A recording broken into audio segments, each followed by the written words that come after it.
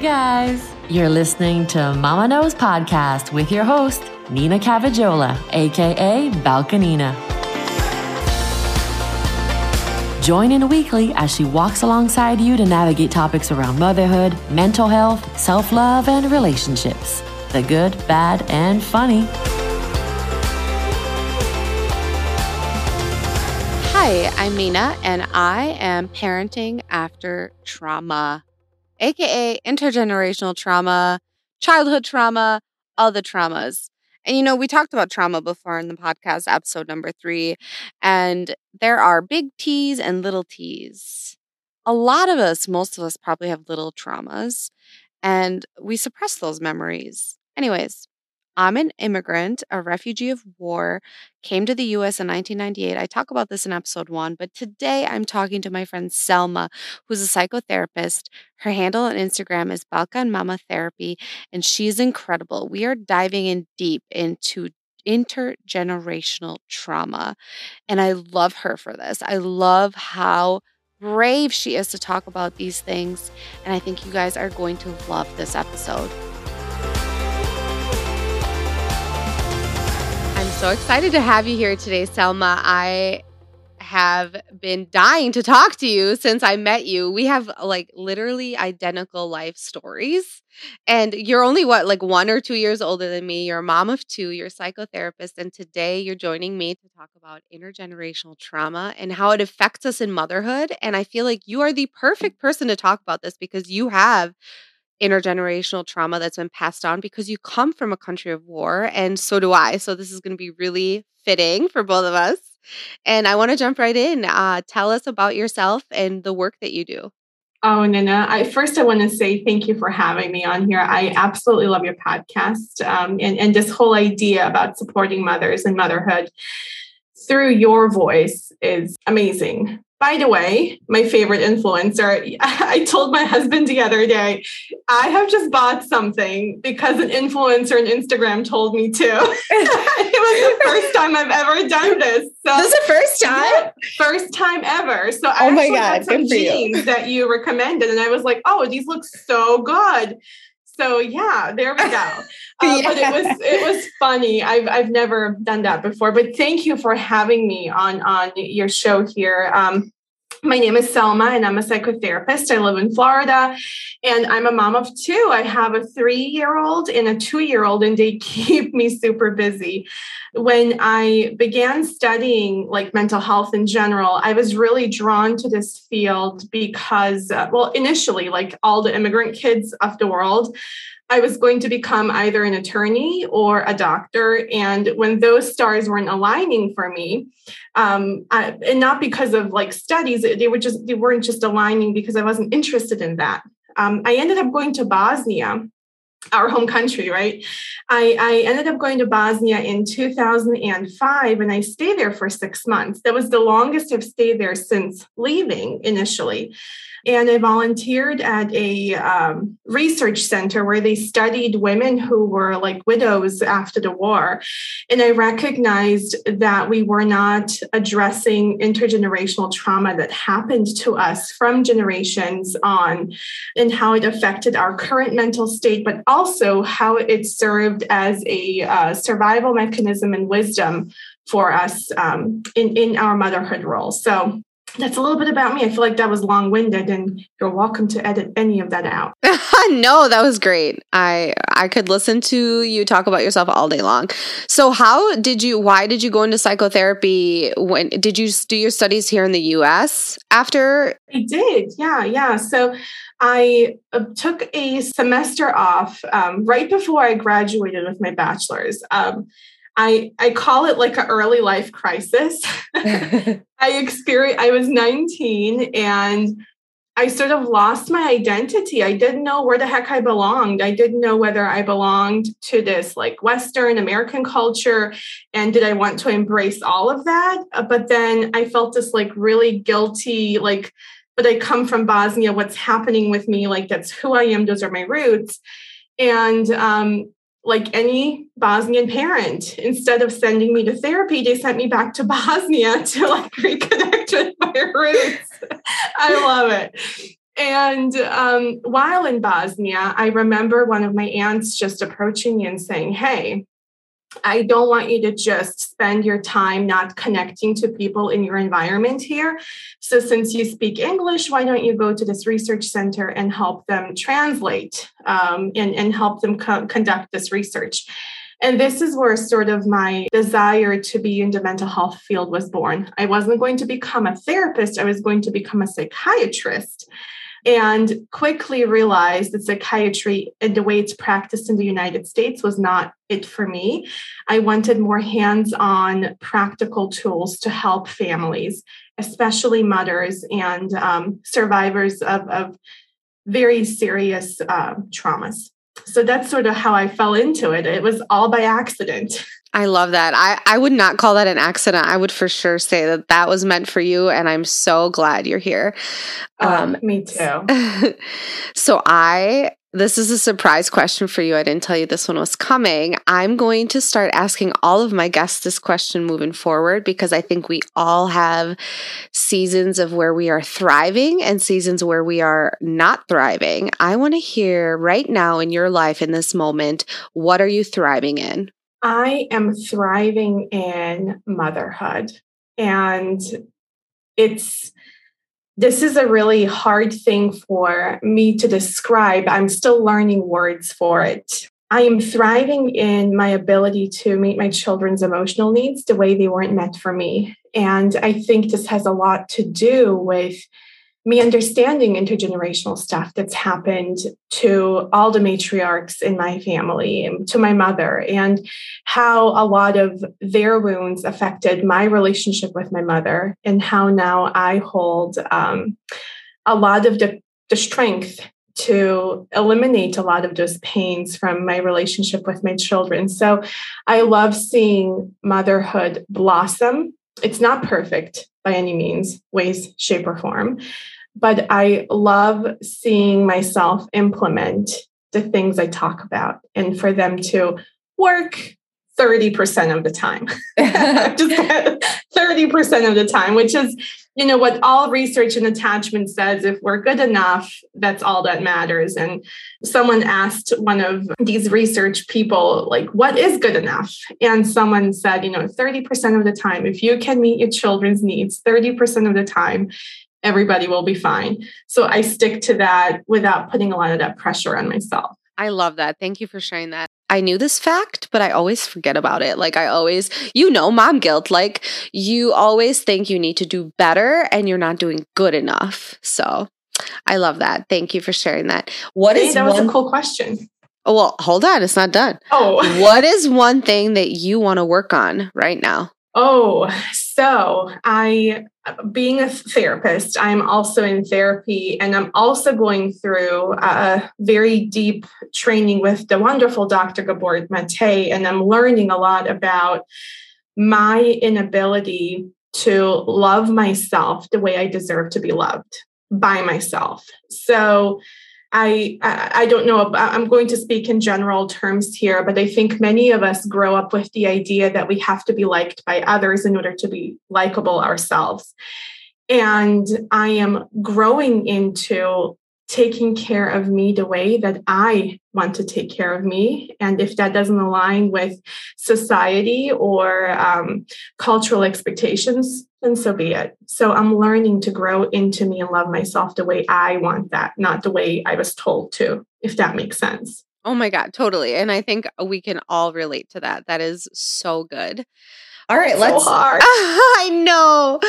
All right, let's jump in. What the heck is even intergenerational trauma, and why is it so important to talk about? Yeah, so intergenerational trauma is a concept that came up maybe about 100 years ago, and has really been studied by the help of researchers who are conducting research on individuals who have survived the Holocaust. And it's basically the transmission of trauma from one generation to the next. When trauma is left unhealed, it doesn't just disappear. It moves into a different space. And sometimes those spaces can be our culture. They can be the way we parent, the way we see the world, the way we see ourselves. But research is now showing that trauma actually can be passed down through DNA. And I am not an expert on this, so I am going to share with you how I understand the DNA structure and how it passes down very quickly with you. So it really is in its first stages of being understood. And our DNA can change shape and the way it expresses itself based on what our ancestors went through. So, for example, I will use the Holocaust survivors. The way they express stress, for example, is affected by their trauma. And then when we study their offspring, the way their offspring expresses stress is very similar to them. So when we look at the way the DNA is structured inside their bodies, we're noticing that stress levels and stress hormones are elevated in their offspring as well. So if people want to become more familiar with this, I would say that looking up intergenerational trauma and DNA changes is going to be really helpful. The portion that I focus on is the intergenerational passing of trauma through parenting. I believe in conscious parenting. I practice gentle parenting. I am very focused on connection-based parenting in my parenting and the things that I help my clients with. It is hard for us to listen to the advice of remain emotionally regulated yourself, or don't yell at your child when you have a lot of wounds inside of you where you may have received a lot of the yelling and the dysregulation from your parent and your parent from their parent. And at some point, this becomes culturally acceptable, right? Look at spanking. We know spanking is not okay for children in any way, shape, or form, but there are still people who say, well, I got spanked and I turned out fine. And this is because it's become culturally acceptable to see children in this way, that they're not trying their best every single time, right? Every single day. So I focus on the parenting aspect. When we can heal our wounds, then gentle parenting, conscious parenting, attached parenting, all of this becomes a lot easier for us. I love that. Can you give me an example, a real life example of an intergenerational trauma that would have been passed down? Maybe your own or someone else's or... Yeah. So I can actually speak on something myself, for example. There are many systems at play, given that I am an immigrant. I'm also a refugee. So there are different systems at play here where us immigrant kids had to sort of figure life out on our own for quite a lot of our childhood. But when we talk about intergenerational parenting, I will say that the generational trauma that may have been passed down from generation to generation in my family is a lot of grief. So both of my grandmothers, for example, have lost children either in the childbirth experience itself or very shortly after childbirth. And I relate this to, the poverty level and the lack of available medicines and vaccination at the time. But this grief was never processed. This grief was never addressed. This grief just sort of lingered. And I do believe that it affected their ability to connect with their children. When there's a lot of grief a mother holds, her inability to connect to her children and meet her children's needs in the way that their child needs to have her meet them is going to be hindered. So this affected, and I will use my mother's side of the family, this affected my mother's ability to see myself or my brother in a way of a nurturing way. There was always a distance, a very coldness in her way in her parenting.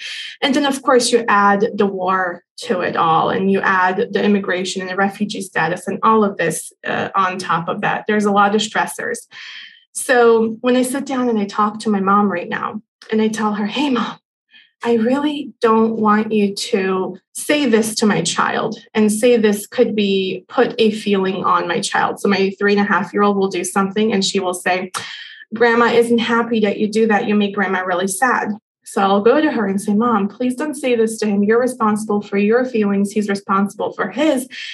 And initially she will look at me and say, what are you talking about? And then when we sit down and I explain to her, how attachment works and how trauma, may be passed down. And when I bring up her experience with her mom, she sits there and says things like, well, I wish this was available when I was parenting you, because things would have been very different. So that would be an example of intergenerational trauma in my family, the grief my grandmother experienced and how it separated her from being nurturing toward her children, and how this then in turn became a normal way my mom parented, and how now we're together breaking that cycle with my children, me more aware and her with a lot more experience. Obviously, she's parenting 30-some-year-olds. Yeah. Yeah, I can definitely relate with my mom too. And now that you bring that up, I never really thought about grief being one of the traumas, and definitely have that too, especially I feel like in that place of the world, Eastern Europe, with all the wars and everything.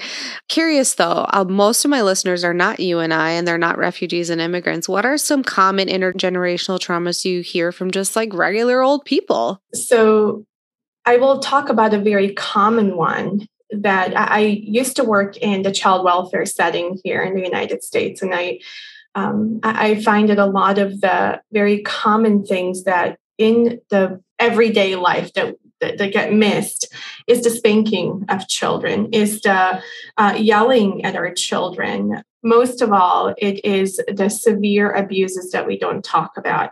Spanking, for example, is an intergenerational trauma that gets passed down until someone realizes, okay, spanking a child is not what we should be doing. And spanking started with just violence, being around violence, and being exposed to violence. So when we talk about intergenerational passing of behaviors that are traumatic, that would be a really good example. A lot of time, it can also be the way we talk to ourselves, the way we talk to our children. A lot of times it can be eating disorders, for example, as well, like moms and dads who are preoccupied with the way their weight or the way that they see themselves may pass on insecurities onto their children that are not very healthy for them, and may create a lot of insecurities in them. And it's sort of like a cycle that continues to repeat.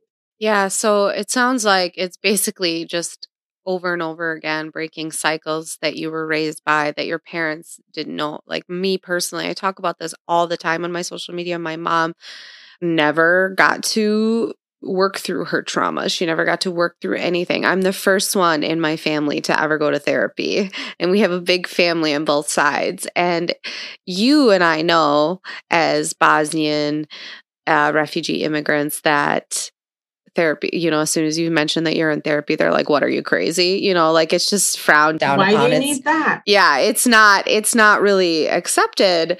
Anyways, so as far as breaking cycles, I find myself, I'm constantly thinking about the cycles that I need to break. For me, it's yelling. Yelling is a huge one. And then just you bringing up the weight comment. I find myself internally talking about weight and this and that, because I feel like weight and body image has been a huge part of my life growing up. That's all my family talked about.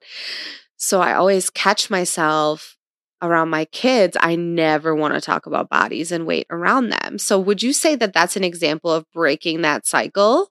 Yeah, when you say to yourself, I am not going to yell, and you actively don't yell at your children, and you try to actively not yell at your children, and you apologize when you do yell, and you apologize in a way that where you take accountability for your behavior, that's breaking a cycle. Breaking a cycle isn't just informing yourself about it. It's not about being perfect in it either. It's about recognizing what's wrong and then doing something about it. So the same thing with weight, not talking about your weight in a negative way to your children, or your body in a negative way, or anybody's body in a negative way, but just simply stating facts about bodies. That's arm, that's a leg, that's a belly, that's a big body, that's a small body, that's a white body, that's a black body. Those are all ways that we are breaking those very toxic cycles. And being able to support them through things that they will hear in their environment, because unfortunately, not everybody is doing this work, and our children will be exposed to things. So giving them the room to come to us to be their safe haven, that's the biggest cycle breaking that we can do. To be their safe haven, to know that no matter what, mommy, daddy, my parents, they have me. They're going to keep me safe, and they're going to help me organize whatever it is I'm thinking, whatever it is I'm feeling, and they're going to allow me to explore this on my own terms with their support. Yeah. So being available for your children without judgment is a form of cycle breaking. I love that. So how long does it take to break a cycle? Is it like a forever thing? And how do I know I'm always paranoid. Like, am I passing on some type of trauma to my children? And I know there's always little T's and this and that, but how do you know you're on the right track? How do you know you need to keep doing it? When do you know that you've broken it? Is there even such thing? Mm-hmm. So whenever a client, for example, asks me that question, I say, the mere fact that you've just asked me that question lets me know that you're on the right path. Here's the honest truth. We can't break all the cycles for our children because we're not aware of all the things that we're doing. And who knows where research is going to be 20 years from now and the parenting information they're going to have at that time. What I think we need to focus more on is not so much the cycle breaking, but more on the relationship with our children, the connection that we form. Because when we recognize that we have a safe and secure, when they've developed a safe and secure attachment to us, and we have a strong, safe and secure bond toward them, it creates apologizing. It creates a space for really brave and safe communication and really brave and safe conversations with them. So to take off all the pressure, I would suggest, let's not focus on, am I breaking cycles? Am I doing enough? Am I doing it right? But more on, how are you doing with feeling connected to your baby? And how are you taking care of you? Because your mental health is a direct link to their mental health. And when you are taking care of you, you're also inadvertently taking care of them. And you're creating that safe and beautiful connection with them, which I want to say that again, the trauma healing is not safety. Like when we find, when we want to break a cycle, it's not about like eliminating the cycle. Trauma healing is creating connection, because trauma takes away our ability to connect and to feel safe with others. So when we can introduce that to our children, I think that's more than enough to say, oh, wow, okay, we're doing this. This is beautiful. My kid is not afraid of me, and I love that. I am not afraid of me, and I love that. And that piece, the connection, is really important. So it almost sounds like rewiring or rerouting the cycle, really, because there's always going to be that trauma that you grew up with and have and your parents, but then you can reroute that cycle for your children and their future. I love that. And I love that you said that simply being aware and having a goal to break a cycle and do better for your kids is already breaking the cycle, because I have moms in my DMs every single day. I want to do gentle parenting. I don't know how to start. I don't know what to do. I've been doing this, and this. How can I do better? And I'm not an expert. I just know what I know from my own personal experience. But I love that you've just confirmed to us that simply taking that step is breaking the cycle and on the path to success. So thank you for that. Absolutely. So as a mother yourself, you talked about breaking cycles, and I want to hear about your simple tips and tricks for women listening on how to start breaking the cycle or how to figure out what your traumas are, especially to those who don't have access to therapy or doctor that specializes in this. Yeah. So cycle breaking is really simple, but our brains make it really hard. I've learned that through many of the mentors I have and all these wonderful teachers. Cycle breaking is really not so much about what it is that we do, but more so about internally feeling secure and safe within ourselves. And becoming aware of our own triggers is really important. So may I share an example, personal example? Would that be okay in this part? Yes, please do. Okay. So for example, a couple of months ago, my son is into throwing objects right now. Like everything gets thrown. And I remember having a phase like that, and I would be scolded and probably spanked for it. And, prut, the switch, I would have to go get one. Yeah, pick your own. Pick it, yeah. And I would always get that skinny one, but it would always tie around my leg too. Oh, I never learned. Not even funny, but here we are laughing. It's really, really sad. But we laugh because it's uncomfortable and our nervous system doesn't know what to do with that. It's really heartbreaking. So I remember getting into a lot of trouble verbally and physically by my mother. And, a couple of months ago, my son takes a small rock and he throws it at me and hits me on my head. And when I tell you that every single atom cell in my body wanted to get up, scream, yell, and exert all of this anger and pain I felt at this 3-year-old little body and nervous system, it took everything out of me not to do that. I have found something that works really well for me when I recognize that I am boiling up in this anger and this inability to control my voice. I go chew on an ice cube.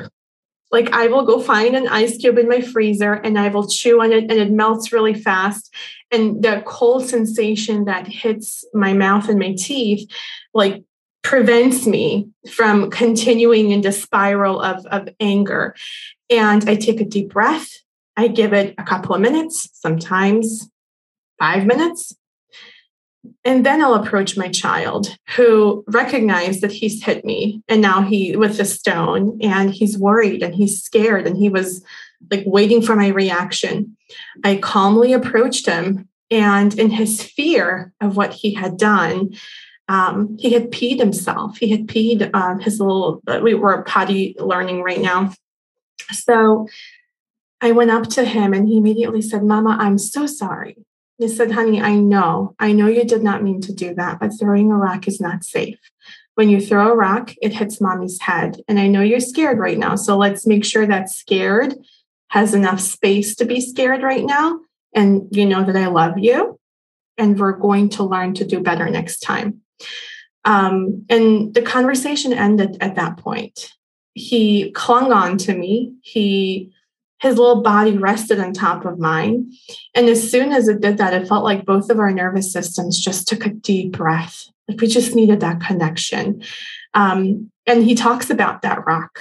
He talks about that rock today, to this day, and will say things like, "Adam," it's his name, "Adam threw a rock at Mama and that hurt Mama and that's not safe. Adam will not do it again." So we talk about it and we bring it up and we talk about safety, everything through the lens of safety. So I'm bringing that example to say my experience as a child would have been very different than my son's. And this is cycle breaking. This is me becoming aware of my big emotions that they did not need to be on my child. And me scolding him and yelling at him in that moment wouldn't have done anything about teaching him about, don't throw a rock. It would have taught him, be afraid of mom. So we reversed that. We handled that, I think, a little bit differently. Yeah. I find it so interesting when people say, "How dare you let your child act like that? I would have done this, this, and this." And most of the time you're reacting to your child with your own triggers and your own traumas, such as for me, yelling and just being verbally loud and rude. So I find that why would you respond to your child like that if you don't want them to act like that? And then the next time you turn around, your child is yelling at you or being rude. And you're like, wait, they heard that from me. So yeah, I find it very interesting when people argue that, especially with you and I both know, like little kids, little toddlers, they have barely any prefrontal cortex at all. So they have no impulse control. Throwing is normal. Thank you for sharing that example. I have a million examples just like that. Yeah. I think all moms do. And it's okay. I think we've stepped away from allowing parents to be parents, honestly. Like we have forced a lot of expectations on the dyad between a mother and a child, a father and a child. We have forced a lot of expectations on mothers, on children, and the way we should behave and how we should do. And we have stepped away from just letting us connect to each other, and that's a whole nother topic that we can get into. But I am a firm believer that no parent wants to hurt their child. A parent hurts their child because they're repeating cycles of trauma and hurt. And when this happens, they're behaving in a way that they think and they see the world through as right. And that's the pain of it all. Yeah. Thank you. That was such a deep topic on intergenerational trauma. And I appreciate you sharing that with us. Yeah. If somebody wanted to find a therapist that specializes in intergenerational, that's like a really hard to say a bunch of times in a row. Intergenerational trauma, if somebody wants someone that specializes in that, how do they find them? Or do most therapists know to like touch on that? I wish I could say yes. Most therapists know to touch on that, but I will not say that, unfortunately. I think if you are looking for someone who understands intergenerational trauma really well, I would look for someone who is equipped with understanding of how the brain works and is aware of how interpersonal neurobiology affects us. So anybody who mentions maybe Dr. Dan Siegel or Dr. Vander Kolk or Dr. Bruce Perry and Dr. I just named a whole lot of men. I wish there was we need more female energy in this space, feminine energy. But anyone who who understands the body and the nervous system will bring up some intergenerational stuff in their work, trauma work with you. And also don't be shy to tell your therapist or ask the therapist, hey, what is your knowledge on intergenerational trauma? Where have you been trained? What is your training? Can I look this training up? Because I am looking for something very specific.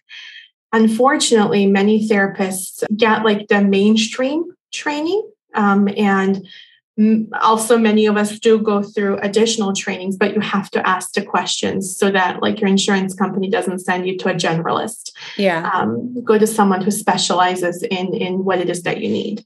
Awesome. Thank you. And I know that you also share a ton of free resources on your social media. I would love for you to share with my listeners where they can find you and how they can connect with you if they need to. Yeah, so I primarily speak to Balkan women like you and I, Nina, but I find that a lot of people resonate with a lot of the things that I share and talk about. So my Instagram handle is Balkan Mama Therapy.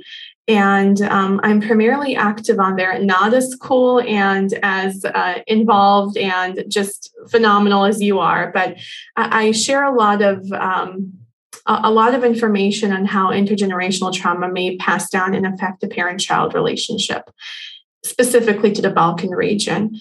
Yeah, and tell me about, did you say you were writing a children's book? I want to hear about that and what that's about. Yeah. So I did write a children's book and it's coming out on May 28th. This is crazy that this even happened. I remember when I had my son, I became very obsessed with parenting him in the matriarch way of our culture. I wanted the skin to skin. I wanted the breastfeeding, the holding, all the things that through our matriarchy we were taught to do. But then through trauma, we were kind of forced to forget. So with that, I had this like thought, oh my gosh, how do I tell my kid, why are we in the States and why do we speak a different language at home? And like, how do you tell a little one about war and being a refugee? So I reached out to a couple of colleagues who had written like books, and they were like, oh, you don't need to write a book, just write a children's book, tell a story. And I wrote a story. I had it edited and it's illustrated and it's coming out May 28th. And it's this beautiful story about, from a child's perspective, about how to talk about these really difficult topics, especially with everything going on in the world right now with, how re-triggering a lot of things can be watching what's happening in Ukraine right now. Yeah. I love that. Thank you. And I will definitely be linking all of that below. And I appreciate you taking the time to talk to us. And I hope you have a good day. Thank you. You too. It's actually one of my goals to meet Selma in real life because I feel like she's my life twin. I love her. She's so brave. I look up to everything she is. And I'm so excited she came on my podcast today. And if you enjoyed this episode, make sure you leave a review. And if you like me and all my stuff, then follow me on Instagram at Balkanina, at Mama Knows Podcast. And let's talk again next week.